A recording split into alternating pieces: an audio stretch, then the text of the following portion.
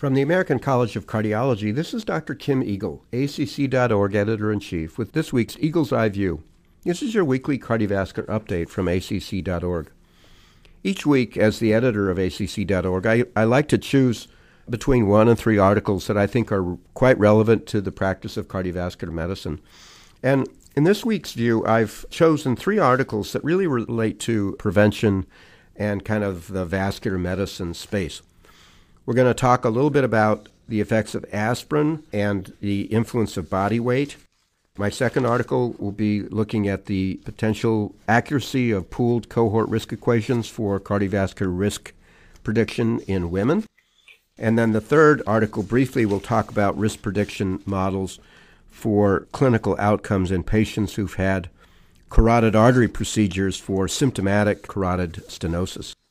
So let's begin. The first article is a really interesting paper published this week in Lancet, and it's studying the effects of aspirin on risk of cardiovascular events and cancer according to body weight.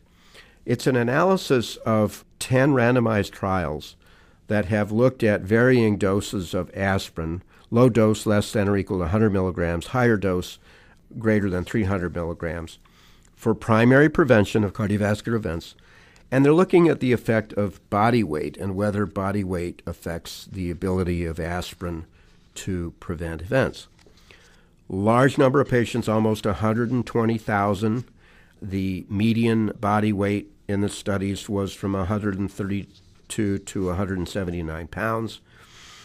And it's very interesting. Low dose, 75 to 100 milligrams of aspirin, had a reduction in the ability to reduce events at increasing body weight. The benefit was seen in individuals in the 50 to 69 kilogram weight group, but not in patients who weighed more than 70 kilograms. In that group of patients, higher dose aspirin, 325 milligrams or more, did reduce cardiovascular events.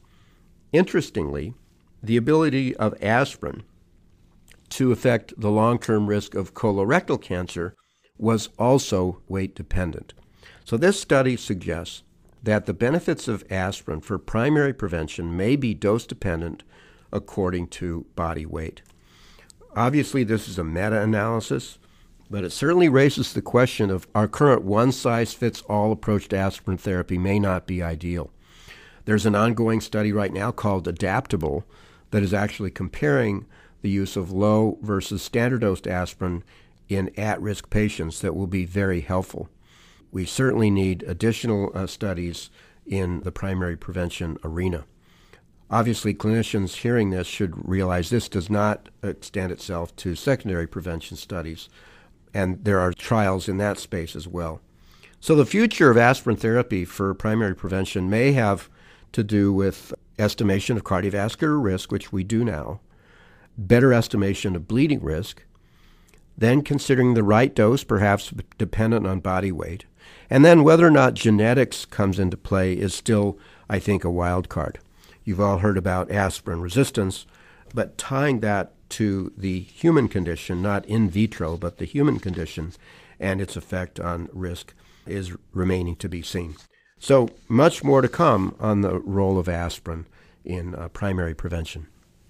Second article I'm going to talk about was published this week in JAMA Internal Medicine by Mora et colleagues, and it's the evaluation of our pooled cohort risk equations for cardiovascular risk prediction, looking at the Women's Health Initiative.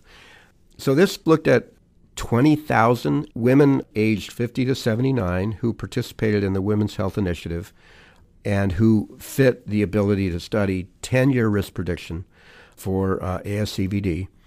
They also looked at the effects of aspirin and statin therapy.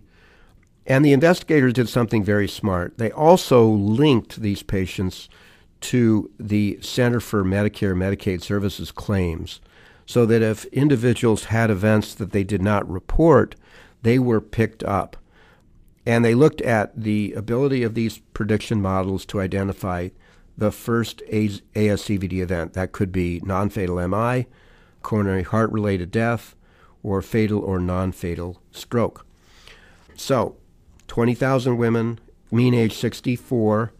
Nice diversity in terms of these patients, 41% white, 38% black, 17% Hispanic. Overall, about 6% of the women had events in a 10-year period. And when they looked at the observed versus predicted risk, the observed risk was generally lower. So, for instance, in the group of women predicted to have a 10-year risk of 5 to 7.5%, the observed event rate was 4.4%. And in the group expected to have an event rate of 7.5 to 10, the event rate was 5.3%. Very interesting. When they added the events that got picked up by claims analysis using Medicare data, then the risk prediction models performed better. For example, in the women predicted to have an event rate of 5 to 7.5%, the observed rate was 7.1%. And in the women predicted to have an event rate of 7.5 to 10%, the observed was 8.3%. So the authors concluded that without the additional surveillance for ASCVD events, the predictive models did not perform as well as hoped. That is, they tended to underpredict risk. But when you actually added the claims data, they did much better. Overall, the pooled equations work pretty well, and they work well in women, and it appears that they work pretty well across the risk spectrum, especially when you add the additional surveillance that was gleaned using the CMS claims.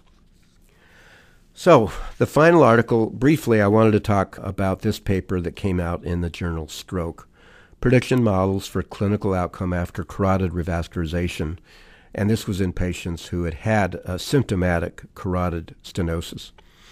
So the investigators looked at all the prediction models out there that are available, and they studied a fairly large group of individuals. There were over 2,100 individuals who had carotid artery stenting, and over 2,200 individuals who had carotid endarterectomy who had been enrolled in 4 randomized trials, EVA-3S, SPACE, ICSS, and CREST. And they wanted to externally validate both short-term and long-term predictive models for stroke or death within 30 days after the original procedure. The overall event rate was 7.2% after stenting and 3.7% after carotid endarterectomy. And interestingly, of the various models, the short-term models for predicting risk generally performed poorly. The Z-statistic was between 0.49 and 0.64. The long-term risk models were a little better, but still not great. So this study, in a pretty good number of patients, about 4,400 individuals, suggests that our current risk prediction models for identifying folks who are going to have a stroke or cardiovascular death after a carotid procedure are not very good. We need more data in this space, and carotid disease generally has been understudied, and this is just another example of it. So I thought the 3 articles together, sort of a mini symposium in the vascular medicine space, if you will, were interesting and I think provide some food for thought as we think about our patients in risk prediction, the use of aspirin, and risk after carotid procedures.